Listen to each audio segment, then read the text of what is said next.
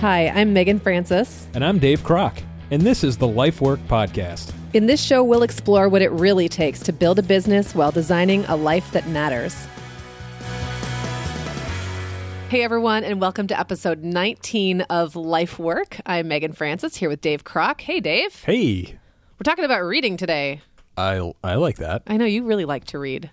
Yeah. I'm not as good about it as I could be, but we're going to be talking about an article that you posted on your Facebook feed, which led to some interesting conversation in your feed. But first, tell us about the article and what is the premise? Sure. This is from Inc.com, and of course, we will link to this. Which I like to read.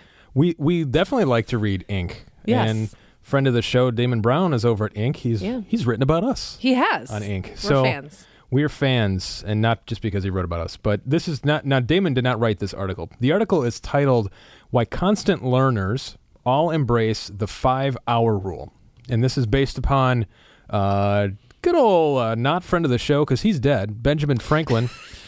He's a friend at large. He's a friend at large from beyond the grave. He's on the board of advisors. Post whether he likes it or not. Postmortem. Yeah. So Benjamin Franklin, he basically did this 1 hour a day, 5 hours a week. And so the article is basically selling you why you should do the same thing. Basically, the premise is roughly an hour a day he spent in deliberate learning. So not just like, oh, I'm going to flip through my news feed on Facebook and, hey, oh man, I didn't know that pigs did that. You know, like not that kind of learning. I didn't either. I'm not even sure what I'm talking about. But define deliberate learning. So what he did, Benjamin Franklin, he would wake up early, he'd read and write, he'd set some like personal growth goals, and then he would just kind of focus on reading and learning about the things that he wanted to get better at. So he kind of focused on different areas. He called them virtues. He had 13 of these virtues that he was working on, and he made a little chart for himself so he could check off that he was working on them every day and that kind of thing. But so simple premise. Spend 5 hours a week in deliberate learning. And what the article goes on to talk about is that there's some pretty big names that actually went through and kind of loosely follow this kind of premise. And some are overachievers in this sense, more than 5 hours a week. We've mentioned Warren Buffett on the show here, successful investor. He spends 5 to 6 hours per day reading 5 newspapers and 500 pages of corporate reports. So it's kind of his job. He's immersed in his job, but he's reading newspapers, he's absorbing what the latest is and what's going on. Bill Gates, founder of Microsoft, he reads 50 books per year. I've got a friend that has a goal of like 120 books this year, and I'm like, that's excessive right there. Yeah, I can't keep up with that. This person has a job too. They could be like picture books. They could be. They could be. See Jane run. Exactly. Yes. Mark Zuckerberg, he reads at least one book every 2 weeks. Elon Musk, founder of Tesla, he grew up reading 2 books a day, according to his brother. Oprah Winfrey, she credits books with much of her success. She says, books are my path to personal freedom. Arthur Blank, who's the co-founder of Home Depot, and I believe is also the owner of the Atlanta Falcons, he reads 2 hours a day. Dan Gilbert, who's the self-made billionaire, he owns the Cleveland Cavaliers, he reads 1 to 2 hours a day. Now, a lot of these people are billionaires, right? So the idea of, or the word billionaire seemed to center around this. That is not the premise of this article. The core concept is basically just this 5-hour rule. Yeah. Creating space, deliberate empty space for learning, and deliberate about it, like planning it out, deciding what it is you're going to learn, and then focusing in on that. And the difference that makes is amazing because you see where that shows up in the rest of your life, right? Mm-hmm. The things we immerse ourselves in, the things we marinate in, eventually change us. And so I think it's a pretty good, whether it's a hard and fast rule, there's no hard and fast rule with this, but the idea of spending deliberate time learning, I think, is an amazing thing. Absolutely. And I have to imagine what I think is interesting about this is I bet back in Ben Franklin's day, although I'm not sure, there probably weren't a whole lot of personal finance or business books yet. No. So maybe the stuff he was learning, you said virtues, maybe it was things about being healthy, wealthy, and wise or whatever. Yes. It was more like personal development, whatever that was called in those days. Probably not personal development, but and probably also not self-improvement. But the point is, it doesn't necessarily have to be in your industry. It doesn't necessarily have to be for your job. It's more like that focus to be a better person, be better at what you do, be better at something you'd like to do. Right. Yeah. Now, this was interesting. When Dave posted this to his Facebook feed, he got a little bit of snark in response. Most people were like, yay, rah, rah, reading is great. But some people kind of were a little cynical about the idea that why are we pointing to people who are already billionaires as the idea of what we should be doing, us normals who are just trying to make it through the day. And I thought that was interesting because you know what? An hour a day is not a whole lot. It really isn't. It doesn't, I don't even care if you're working, if you're like early stages of your business and you're bootstrapping and you're working all the time. I still feel like most of us can squeeze out an hour for something that's really important. Right. It is amazing how often that I think one of the comebacks in this is very interesting to see people's responses to that idea, right? The idea that people who are billionaires already have the time and whatever to spend. But how did they get to be billionaires in the first place? Right. Right. That's one question. Most did not start there. Most did not start with anything. Right. Right. So, but one statistic that I found is that the average American spends 4.7 hours per day on their smartphone. Yeah. Now, that is all things combined on the smartphone, right? So we're making calls, we're texting, that kind of thing, right? So some of that might be related to actual work. Yeah. Quite a lot of it is flipping through Facebook. Oh, yeah. Yeah. Oh, for sure. Yeah. When I get on my phone, I actually had to, I took the Facebook app off my phone, and I have the Messenger app because I actually use Messenger app a lot for both business and personal use. It is interesting how many people will use Facebook in the messaging component of that for business. So that's valuable for me to have it. And I don't check it that often, but I do have it. But I took the app off, and I actually purposely made my Facebook password kind of weird, so I can't remember it off the top of my head. And then I logged out of the browser. So now I can't really get into Facebook on my phone. And I will say that's really helped me be more productive and just more present, especially when I'm not in front of my computer and I'm out and about. And there's not that, it takes, we think we've talked about this on the show before, it takes like a day or two for you to stop picking up your phone. Like we talked about when we were on vacation. And for the first couple of hours, I was just kind of holding my phone, looking at my pictures because it was something to do, even though I had no signal, so I couldn't really do anything. Interesting. I'm still doing the activity. I'm here touching my phone. And then you kind of train, your body gets trained out of it. Your muscle response, memory gets trained out of that, like Pavlov's dog kind of way that we interact with our phones. I'm not surprised by that. I know there's other statistics about how much TV people watch. Oh, yeah. And so I don't know. I think, it doesn't have to be sitting down and reading a book for an hour, a night or whatever. Sure. Like you said, it's spending deliberate time with resources or things that make you a better person or better business owner. But I think that I was surprised that in this day and age, with as much, I feel, leisure time, most of us really, if we're honest with ourselves, have access to, that would be like a hot button issue, that people would be kind of sour grapesy. It's very interesting about that. I think if I had to speculate, and you're going to speculate. I'm going to do it, but I'm not actually saying this is what this person believes or anything like that. But I think a lot of those type of comments that, it takes money to make money, or you've got, only the 1% ever do X, Y, and Z, right? Or millionaires, this, that, and the other thing, when the average millionaire is self-made. I think a lot of it stems from a place of envy and not necessarily a place of, okay, so that's possible, right? Learn the backstory. Okay, that's possible. Because I think unfortunately, that article was about learning, but it turned into an article about money. And it's very interesting, or at least the discussion around it in the feed turned into an article, turned into a discussion around money.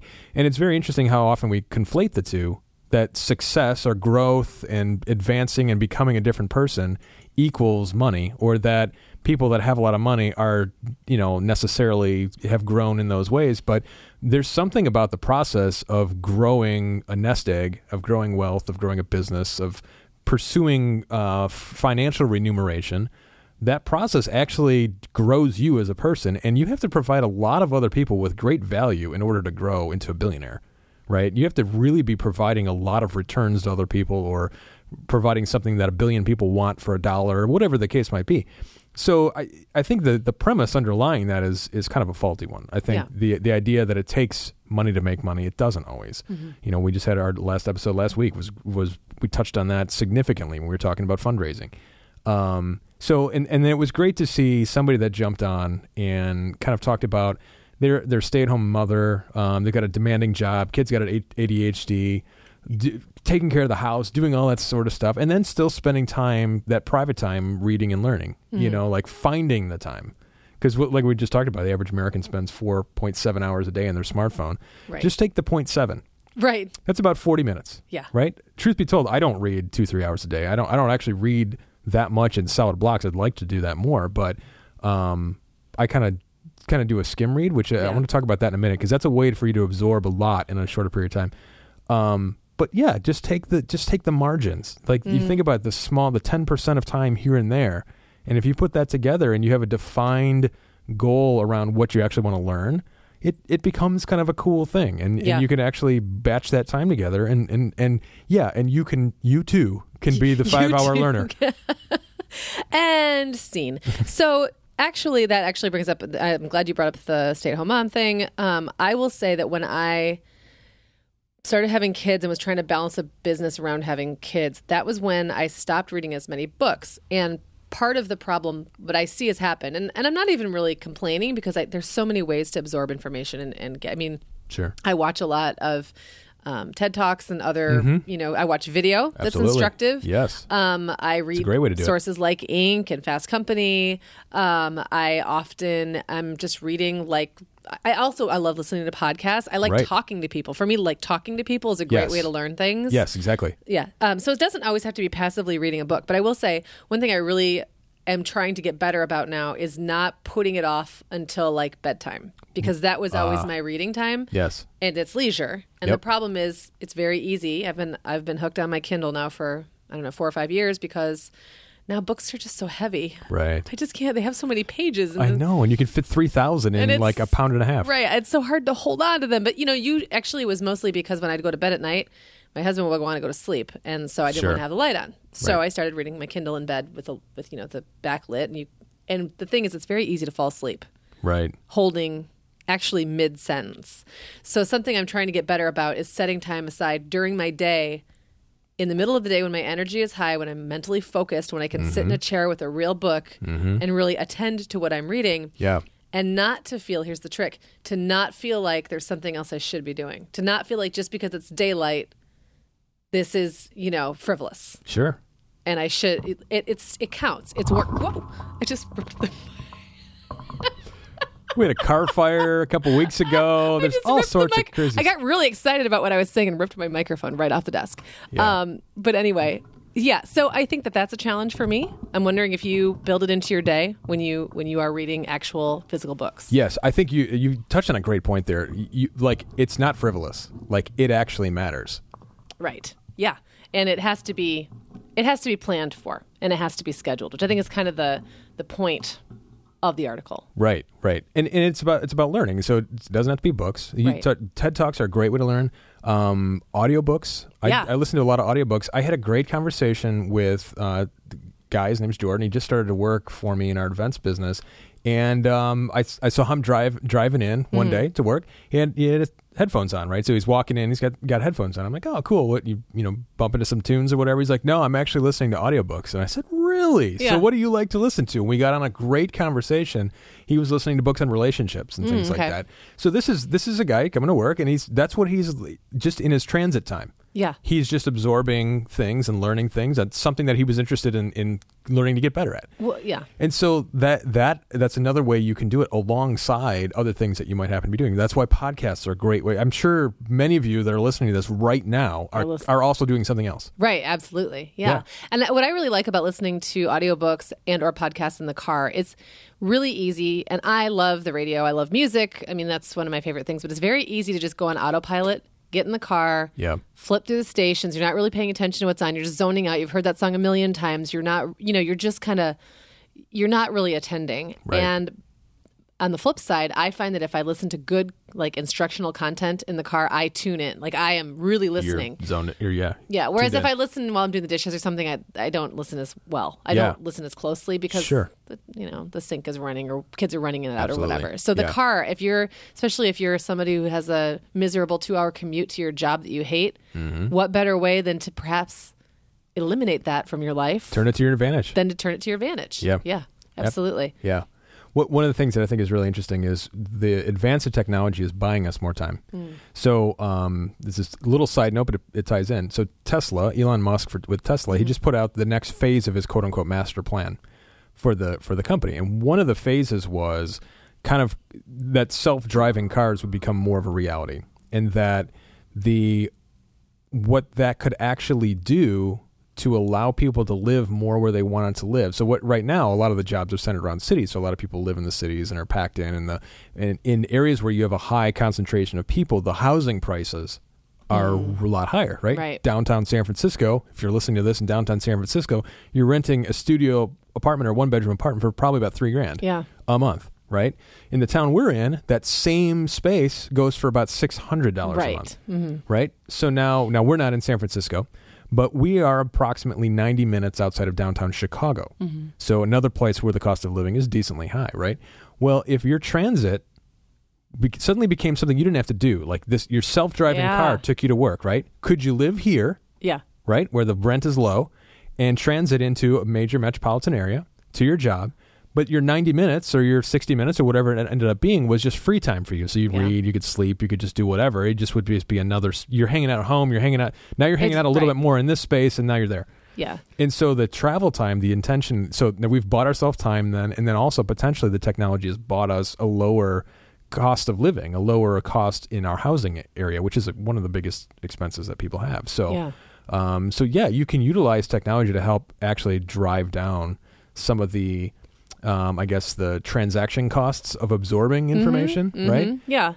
So feed aggregators, the RSS feeds, Google Reader was a great one for that a lot of people loved. I use Feedly, where I pull in, blogs and places that are producing content that I like, and I can just scan through by subject, and something catches my eye, I can dig a little deeper, and I might spend 10, 15 minutes on that. And if it's something I really like, I'll bookmark it, come back, and kind of go through the wormhole of where that leads. Yeah. And so there are ways to do this where you're not spending a lot of time, you're not going to the library and flipping through, putting a bunch of books on the table and then figuring out when that book was written, if the information is relevant anymore. Yeah. So there's so many ways to just kind of to do this. I like that. I like the idea of using your commute to your advantage. My husband travels back and forth to Chicago a couple times a week.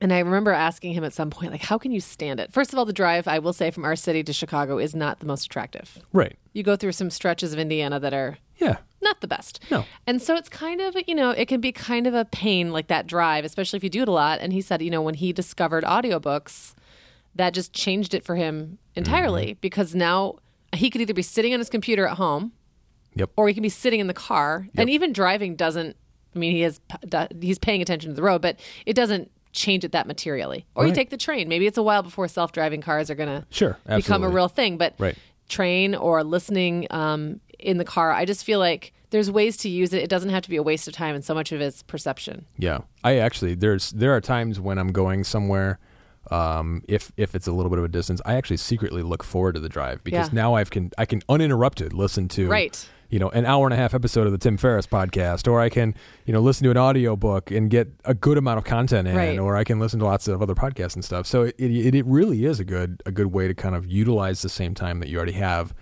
to your advantage in this learning category. And most of us, the average commute is 25 minutes, I believe, across America. The average commute to work is 25 minutes. It's one way.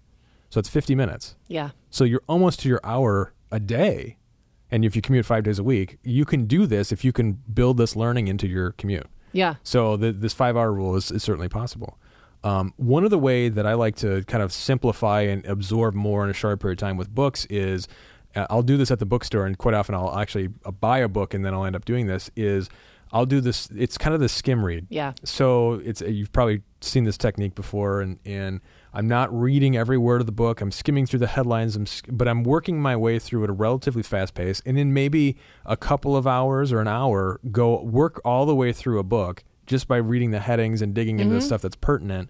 And quite often, I'll have absorbed the gist. I'll have absorbed, again, what I'm not you really need to get. Yeah, and I'm not saying that book is now useless or that I shouldn't read it in depth. But what'll happen is I will avoid reading the book that wasn't actually valuable Yes. And I will see that, oh my gosh, there's a lot here. I need to slow down. Yeah. And I need to dig more deeper into this one. And so I actually end up absorbing more material and reading more books in less time because I don't spend the 4 to 6 to 8 to 10 hours reading something I really don't derive value from. I will tell you, I have been in publishing and I've published 4 books traditionally, meaning a publisher published them for me. Yep. And it's funny, when you come to a publisher with an idea, usually in the proposal, you propose a word count. So all you have is an idea. Mm-hmm. And then you kind of throw out a word count because they need that so that they can decide how much, because the way that it works, they need to have a list price before they come back to you with your print run and how much they're going to pay you. Mm-hmm. So they have to have the word count up ahead of time. And what ends up happening is a lot of books become very bloated because it turns out you really didn't have enough material for an 80,000 word book or 100,000 word book. And I think that's fascinating. Around 80 to 100 is kind of where the typical nonfiction, instructional book lies. Sure. And so I've had this situation where I've gotten into writing a book and been like, man, I don't know, how am I going to squeeze 50,000 words out? It's like you're writing the term paper and you're making the font really big and putting double spaces and just kind of tons of adjectives. Just really these long descriptions or these kind of made up, not even really, I'm not saying they're totally fabricated, but in some cases they totally are. Yeah. Extra anecdotes and case studies and stories and things that don't really add to what you're getting out of the book. And it's because of the model, because the publishing model kind of encourages that. Wow. So that would explain why skimming often works. Probably the author came in and they had, enough salient points to get it out in 20,000 words. And that's all they really needed. Yeah. But now they got to meet their demands, the publisher's demands, and so it gets bloated. Oh, so that's fascinating. Very different than fiction where they write it to the length that needs to be written, and that's leisure reading. So it's a little bit different, right? Yeah, but when you're just trying to learn something, right. So I don't think there's anything wrong with that at all. I mean, just get to the point. And see, I don't think there's very few people that know what you just shared. So I that's a very interesting facet. What's cool about that is, and there are books that I will skim through that end up not at the time they're not the thing I needed to learn, right? And this is another thing to think through is, do you want to read a lot of stuff so that just in case you might need that in the future, you've read the whole book? Right. Or do you kind of need the information, the stuff when you need it, right? To learn it when you need it, or maybe you're building up a body of knowledge in a certain area.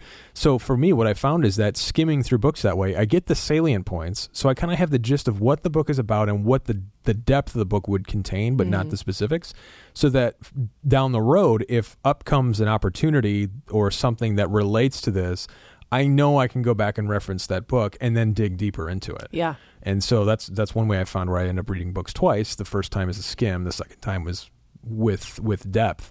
Yeah. Because it meant more the second time. It is actually relevant to what I was looking at. That's a great strategy. And it's one of the reasons I really like ebooks. I know that it's a little unvetted, so people can get a little skittish about, even though it's usually $2.99 or whatever for an ebook. Sometimes it can be, you're putting trust in something kind of not as well understood, that there aren't gatekeepers. But the great thing about an ebook is it's usually just as long as it needs to be, because the author has no reason to bloat it. You can't even see it ahead of time. You can't see how thick it is, so there's no expectation set on the part of the reader. Yeah. And the price sometimes is roughly related to the length, but not completely. Sure. And so I just read Damon Brown's new, and I don't know if it's out just yet, but probably by the time it's coming out soon, this launches, or this episode goes up, and I think it's called The Bite-Sized Entrepreneur. Yep. It's a short book, but I felt like there was value there. It was just as long. He obviously went in and thought, I need a book that's this long, and that's as long as it needs to be. So what's the point of going to a publisher and then needing to make it 4 times as long? Right. So I just think that then your time isn't wasted, and I don't know, you're getting out of it what you need to get out of it, and so you can make more of less. Absolutely. Of less reading time. Yeah. So learning it can be reading, it could be video. Talk about TED Talks. It could be audio. Talk about the audiobooks, utilizing your commute, and eventually your Tesla. And then also you talked about video as well a little bit. Yeah. Outside of TED Talks, are there any specific areas that you go to for video learning? I usually, so this is terrible, but I have a lot of business owners and businessy kind of people in my Facebook feed. And I think I've finally stumped the algorithm on Facebook. Oh. I'm only seeing mostly people's stuff that I want to see. Wow. I don't know why. Yeah. There was that article that went around for a while that was like the person who stopped liking anything on Facebook and then and the behavioral, saw what happened. Yeah. And I don't know if I just got busy and stopped interacting with dumb stuff for a while, and then what I did bother to interact with then rose to the top. Yeah. But I'm seeing a lot of really good quality stuff, and it's not all business. A lot of it's just interesting things I didn't know, really well made, like little short documentaries and stuff that are coming up. And that is one of the good things about Facebook, I think, because it ends up being this amalgam of information you maybe wouldn't find on your own, or you wouldn't find at a single site. And it's these people that are interesting and connected and thinking about things. Right. And people in your circles, the people that are connected to you, might think similarly. Right. I like this. You might like this. That exactly. Kind of yeah. Wow, that's so good. I just kind of tend to watch a lot of stuff that comes up in my feed. I don't watch those stupid cooking videos that are like the addictive ones. Well, the ones like you're peeling a banana all wrong. Oh. I got really irate about those about a year ago. Like, how dare you?